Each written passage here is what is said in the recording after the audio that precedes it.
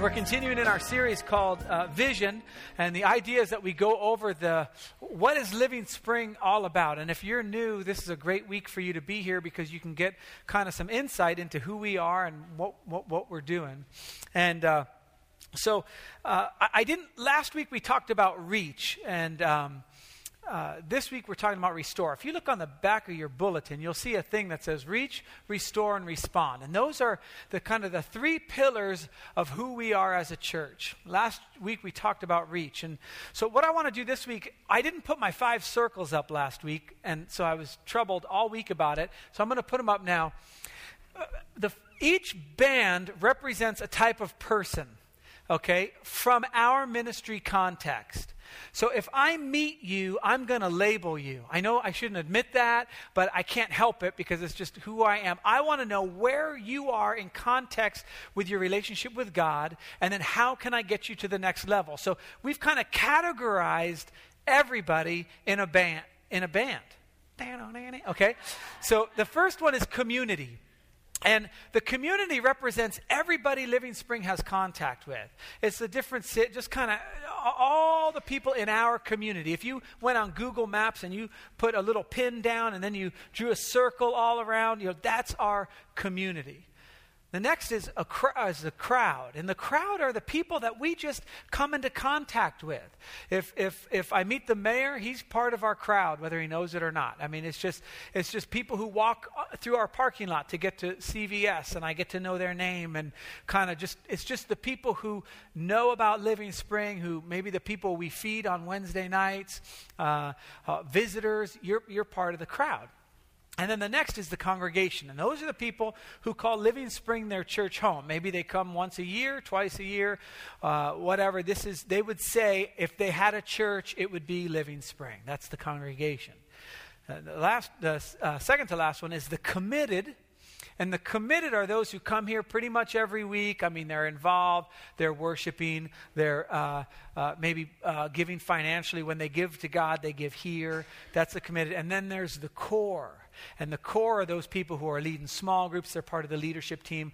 They're really, really vested. Maybe you've been here for 20 years. Everybody knows you, and you're not in a ministry right now. That you're part of the core. I mean, you're just part of what makes Living Spring Living Spring. So what we try to do is we're always trying to push you to the next level. And so we, at Living Spring, we have this vision of taking a first-time visitor from the community to a fully devoted follower of Christ to the core. That's our vision, to taking first-time visitors to fully devoted followers of Christ. And the way we do that, our mission, is on the back of your thing. We reach, and so it covers these bands. So we reach the community and the crowd with the love of the Father. We're trying to tell them God wants to have relationship with you, but your sin is blocking that relationship. And so Jesus came to break down that barrier and die for your sins. That's the reaching part. And we do that. We go out. We don't sit here and wait for people to come. We go out. And so we reach. Well, once that's happened, once you've come to Christ and you're like, well, that's kind of cool, then you're part of the second band that we're in the restoration process. I might come to Jesus and go, man, I need to turn my life around. But then there's this process of kind of getting rid of baggage and dealing with old past hurts or dealing with addiction in the context of the Scripture. That's that restoration process. And so we do that with the crowd and the congregation, the community. We kind of spread that out. And then we respond to a move of the Holy Spirit. Once God's begun to do this work in your life, and the Holy Spirit gets a hold of you and says, now I want you to go and start having an impact on those around you. And that's the respond. And we'll be talking about respond next week. But this week we're talking about restore. And in the Bible, that word restore is, we're going to skip that whole Matthew. Yeah, thanks, sorry. I totally messed them up at first service. I was all over the place. It was awesome. Should have been here. Oh, you are here. Okay. So this Greek word for restore is really rich in the New Testament, and it literally means to set a broken bone. When I was in junior high, I went to a skateboard park, and just a word of advice. Learn how to skateboard before you go to a skateboard park. It's an element I failed to know. So there was this one thing where it kind of sloped down, and you'd get faster, and then you'd drop into this like bowl, like a giant toilet bowl. And I was good at the top.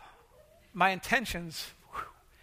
And then as I started gaining speed, and I realized there was a lip to go down, I started getting a little nervous.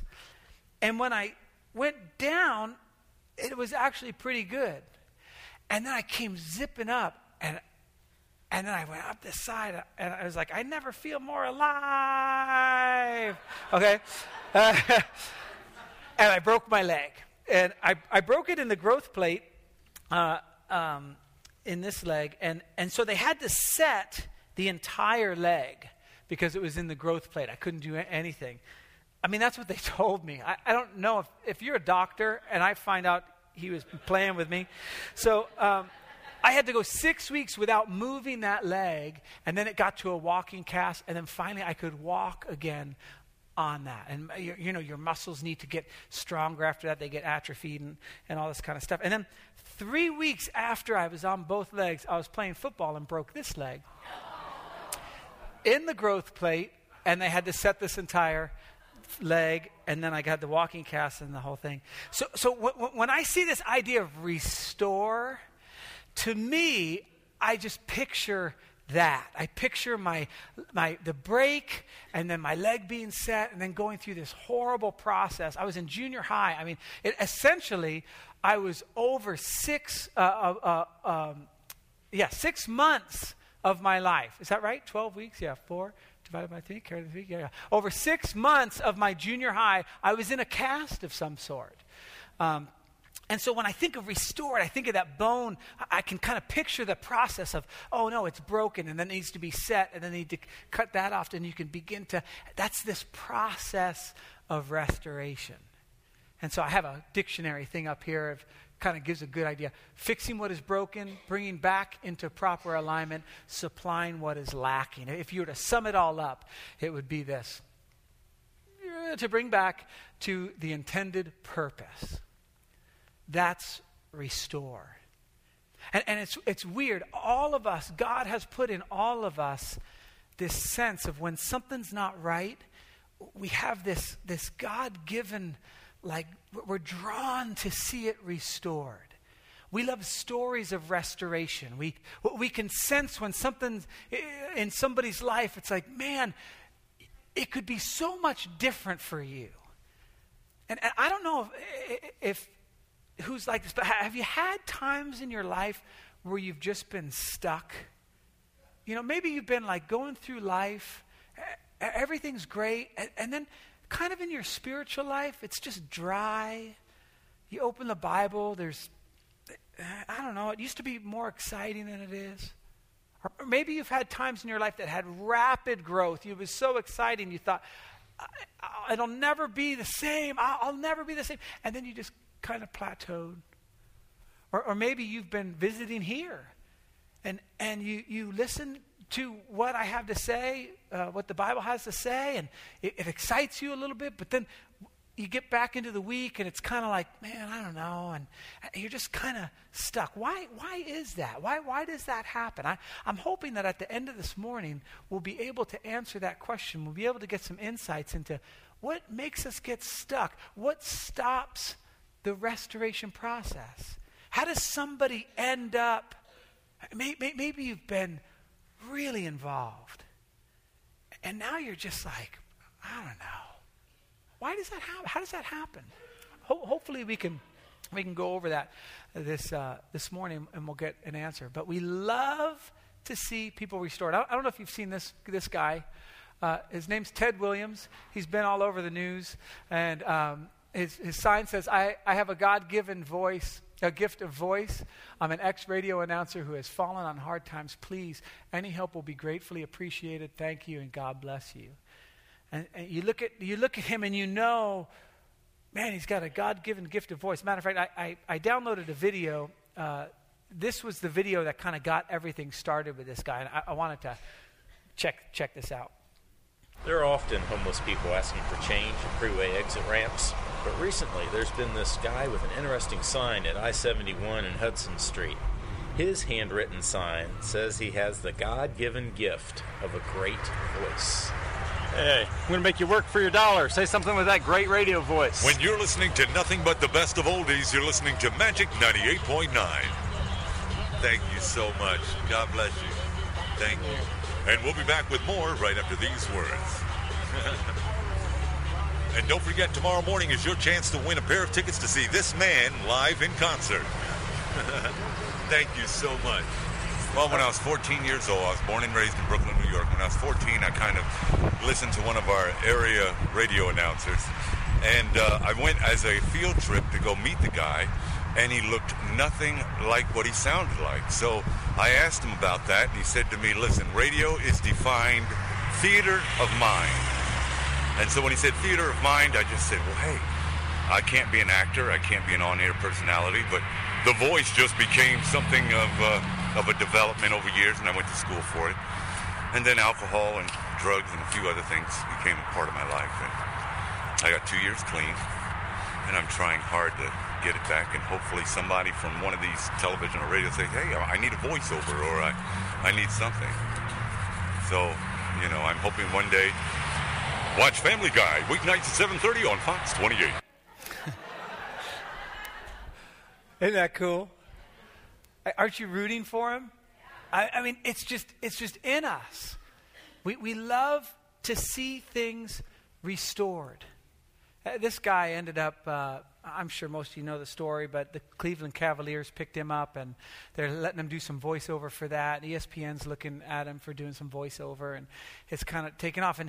And you know, you like to dream for him. I don't know if you do that, but I like to think, oh man, you know, when he buys his house or whatever, and I get worried for him, like, man, what if he gets all this money, and who's going to stop him from going back? Because we don't want to see it go backwards.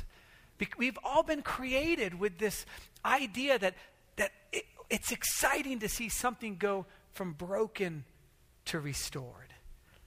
And another example of this is in cars. And that's why we had that 66 Mustang out there. That car has been completely restored by our youth director, who we pay $250,000 a year, and that's what he does. No, this started long before he was our youth director, and meticulously he's restored that car and done it on an unbelievable budget. He didn't allow me to say how much he put into it, but you'd go, really, that car? And it's worth much, much, much more, because an artist restored that car. Let me give you an example. I showed this about in March, but that's a car that needs to be restored, and then this is Kai's car there. And there's just something, I mean, when you see the one before it, and then you see the one after it, there's just something in us that goes, oh, wow. And we give glory to the one who restored the car. We go, how did you do it? What was behind all that? And when you look at these parts, they all have a story. Sorry, I'm just playing with it. Each part has a story. Each part has something, a reason why it's there. If you had 4 hours and you could sit with Kai, he could tell you everything about that car and why it was done and what's going to be done and all this, and searching for different things and researching different things. We love this kind of restoration. We love the idea of, wow, what would it be like to go from that car to that car? Lisa and I have two cars. One's a Nissan Altima that has 171,000 miles on it, and it has 2 motor mounts that need to be replaced and a catalytic converter that needs to be replaced. So it won't pass smog in November. So it is dead man walking. I mean, every day I drive that car, I'm as happy to have it, but I know in November I'm going to need a new car. And Lisa's got a minivan that has 150,000 miles on it, and it's, I'm trying to think of the phrase. it's a piece of art. And so we've been talking about what is our next car going to be. And for 2 years, I've been talking to Kai about, he said, get a Mustang. And that just seems midlife crisis to me, you know. It just has that, you know, creepy guy, balding, you know, driving in the Ford Mustang, you know, hey, how's it going? You know, it's just, right? I mean, you know. And so, like, I couldn't drive in Kai's car. It just says, oh, buddy, the marriage didn't work, did it? You know, it's just, it's just sad. And so I didn't want to do that. But the more he talked to me about parts are cheap and it'll go forever and you buy it and it does not depreciate, and you start going, wow, you know, and you start getting, what would I give up and all this. And so we've begun this process of looking for a Mustang. Now, I don't want that Mustang because that one would cost me too much. But then I know if I go back to the other one, if I get that one, it's going to look like that forever. It's going to sit in my driveway forever because it'll just freak me out. So I need one running and all this kind of stuff. But I know that when I get it, I'm going to be very happy and I'll be driving it around and all that kind of stuff. But when I see Kai's Mustang, there's going to be something in me that kind of goes, hey, so how do you make it rumble like that? Here's my problem. I went for a drive with Kai. We just went to Chipotle, but I had my iPhone, so I videotaped it. Check this out. It is really, really cool.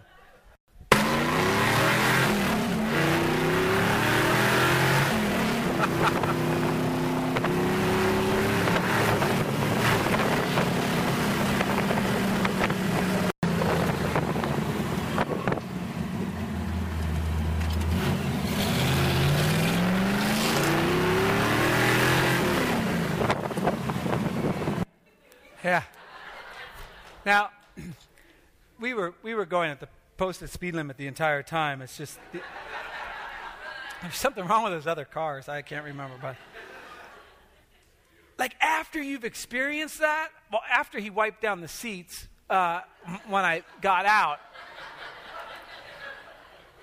like you're just like, I mean.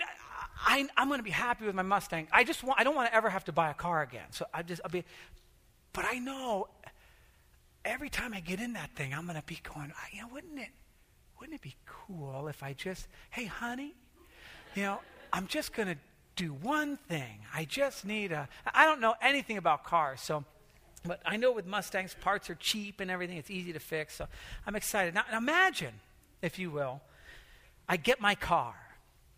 And every week I go to Kai's. And I just say, hey, you know, how did you do the thing with the, you know, how did you get that going?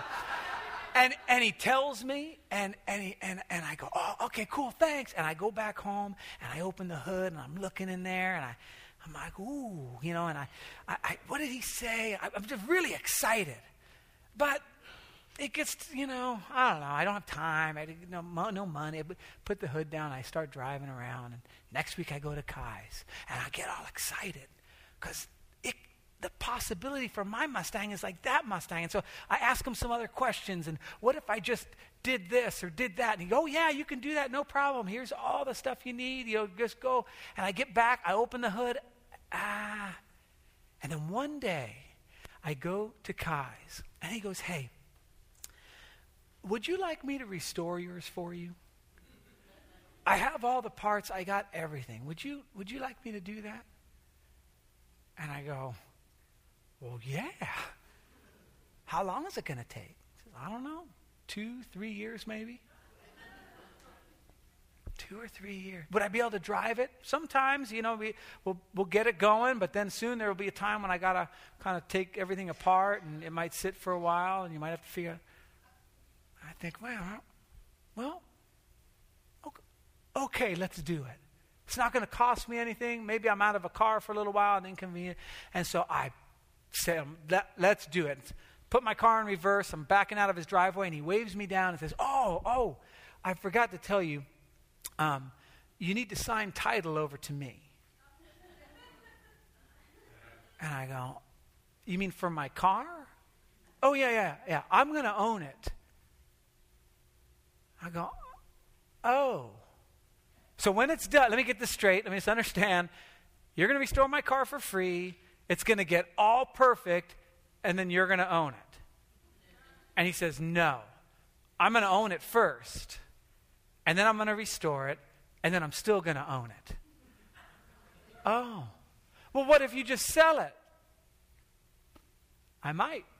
You can't do that. Okay. The deal's off. So I make some gestures. No. I back out of the driveway. I go home, and I'm stewing about this. This is not right. How dare he? I'm gonna find another youth director anyway. I don't know. I don't even know about all this kind of stuff. I pull my car out of the driveway, and I go to the store. I step on the gas. I can't fix it. I can't restore it. I can't do anything. I know what it could be. I don't want to give him title over the thing. So weeks go on, and then finally I say, okay, let's do it. See, to me, that is restoration. That is what is happening in the Church of Jesus Christ all over. We come to Christ, we get our Mustang, and maybe things go great for a little bit. I mean, Kai, now that we've been going over this process forever, I know that when I get the Mustang, the first thing I need to do is replace the radiator, all the hoses and belts, and spark plugs and spark plug wires. So that it's just, you're not going to break down because it overheats or anything like that. You're not going to have spark plug issues or whatever those issues are called. I have no idea. But those are the things. And that's some of us. We come to Christ and we get ourselves running and everything's kind of good. And now we're driving to the store and we're in our Mustang and life just goes on. And there's something in us, something deep within us that says, I just want to step on the gas and just burn rubber and wake up the neighbors right now. But I can't. It doesn't go like that. Or maybe some of us have redone the interior and everything's great, or we've done the engine and it's fine, but it's not restored. It's not that red car. And so we're just stuck. And see, I think it's because we haven't really signed over title. Because we're afraid that if we do, he's going to cut our roof off. Yeah, that car out there, it's not a convertible. Kai cut the roof off because he knew what it was going to be used for. And it was lighter without a roof. And the sun can shine on his head as he drives through the there. And he's got a roll bar in there. I mean, don't you want that car? I mean, let's be real. That's all I really had to say. I want that car. No, right? He cut the roof off of the car. And some of us are afraid, man, if I fully give my life to Christ. I mean, yeah, we're saved, but if I fully give him everything, I might lose my friends. It might go tough for me. I might have to quit my job. I might have to move somewhere. I might have to, what if he sends me to Africa? I just don't want to give him everything. Peter talks about this. And let me tell you, Peter is like a guy who understands the restoration process. I mean, the guy starts off as a fisherman, and I mean, he smells and he's around all these guys and all this kind of stuff. And he cuts off somebody's ear. Hello. Okay. Jesus had to put the ear back on. He denied Jesus. And then Jesus comes to Peter at the end after he's risen from the dead. And he says to Peter, do you love me, Peter? Are you ready to go? And Peter says, yeah. He says, feed my sheep. He says, Peter, I'm serious. Sign the title. And I will, it's going to be unbelievable. And Peter says, yeah. He says, I do love you. Then feed my lambs. And he says it a third time. And Peter's just like, Jesus, come on. And Jesus is like, awesome. Let's go. So Peter wrote this book after that all happened. Okay, it's 2 Peter 1:3. This is so exciting. Sorry, kids, hold on. Check this out. His divine power. This is the great restorer. Okay, this is we're talking about God. We're talking about the one who's got all the tools. His divine power has given us everything we need for life and godliness. The tires, rims, big engine, shiny paint job. He's given us everything through our knowledge of him who called us by his own glory and goodness. God has given you everything. You're like, well, how come my life isn't running? I mean, if I got everything, because, well, check this out. It's so cool. So his divine power has given us everything we need for life and godliness through our knowledge of him who called us by his own glory and goodness. Now watch. Through these, verse 4, he has given us very great and precious promises. Now check this out. So that through them you may participate. So that you may participate in the divine nature. You know what that nature is? That nature is full bore, foot on the floor, screaming down the road, fully restored. That's the life in Christ that God wants us to have. That's why restore is our middle thing. It's not just to get reach and get saved and then just live a life driving to the store on 6 cylinders and one's misfiring. God has given us everything pertaining to life and godliness. That through these, which is his glory and goodness from the verse before, through these, he has given us his great and precious promises so that through them you may participate in the divine nature and escape the corruption in the world caused by evil desires. God is saying, we don't want, if I shortcut the process and I don't get the Mustang and I buy a new car, it's a quick fix and it's awesome. It looks shiny and everyone, oh man, but it does the exact opposite. If you don't believe me, take the finance class with Gary. You'll go through it. You'll never lease a car in your life, and you'll only pay cash. It's just incredible. But what happens is you buy the car and most of us won't own it anyway, right? We're going to be making payments on it.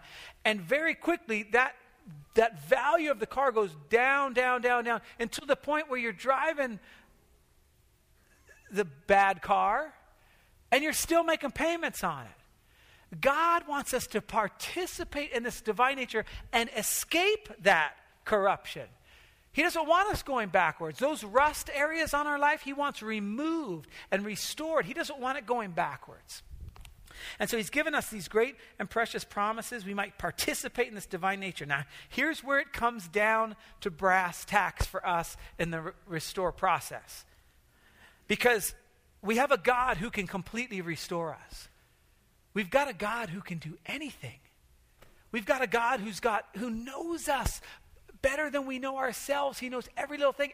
And we have a God who knows exactly what we're designed for speed, for handling, for off-road. We're all designed differently. And God knows. We've got a God who's got everything, knows everything, can do anything.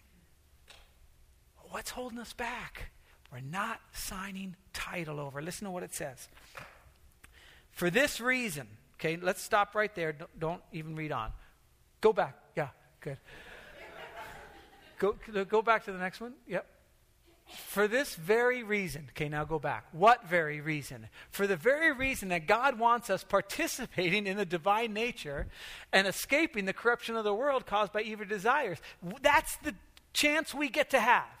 We get to participate in the divine nature and escape the corruption. For this very reason. Okay, go ahead. Make every effort to do what? Making every effort is signing it all over. And what Peter describes right here is a restoration process. I actually preached out of this section of Scripture back in March, and my whole point out of this Scripture then was restoration is a next step process. I don't know if you remember, but we're not a showroom or a garage. It's very fantastic. But for this very reason, make every effort, now watch, to add to your faith goodness, and to goodness knowledge, and to knowledge self-control, and to self-control perseverance, And to perseverance, godliness, and to godliness, brotherly kindness, and the brotherly kindness, love. Now, why didn't Peter just say, for this very reason, make every effort to love? That's the end result. Make every effort to have a restored car. Make every effort. Yeah, great. No, there's this restoration process, and it's so rich. Make every effort to add to your faith. That's how we come to Christ, is through faith. It says, by grace you've been saved through faith. That's not of ourselves, right? That nobody can boast. If I show up as a car, that car showed up here. That car doesn't get any of the glory. It didn't do anything. Kai did everything. Kai should get the glory, although he hates it, but he should be the one getting the glory. That car did nothing to be saved. By faith, we add goodness. All of a sudden, we come to Christ and we realize, man, there's something different. I've got to be good, right? And so we get good. You know, we stop doing the bad stuff, and all of a sudden, but then we get some knowledge, and we realize, oh, there's a whole lot more good I can do, right? Or have you been in that process where you think, everything's going pretty well, and then you read through the scriptures and you're like, yeah, am I even saved? I don't even know, right? That's a very healthy place to be, okay? And to goodness, knowledge. And to knowledge, self-control. Well, now you know what the right thing to do is. Do you have self-control? And watch what happens. Yes, I had self-control for a day. Congratulations. You need to add some perseverance to that and make it 2, 3, 4, 5, a week, a month. See what's happening to your life? See what's happening to my life? We get this perseverance. And then godliness, and the godliness, brotherly kindness, and brotherly kindness, love. You see how godliness and brotherly kindness are right next to each other? Loving God, loving people. See, we're like Christ. See, here's the thing. Take a look at this list, and when we go into a slower time of worship, we're going to keep that list up for a little bit. Because my hunch is that this is one of the places you're stuck. This is one of the places you haven't given over title yet. Now watch this next verse. This next verse is going to blow your mind. See, you are so good. The thing is this. It's not enough. It's not enough. God doesn't want you just to be a car that runs. God sees what is unseen in your life.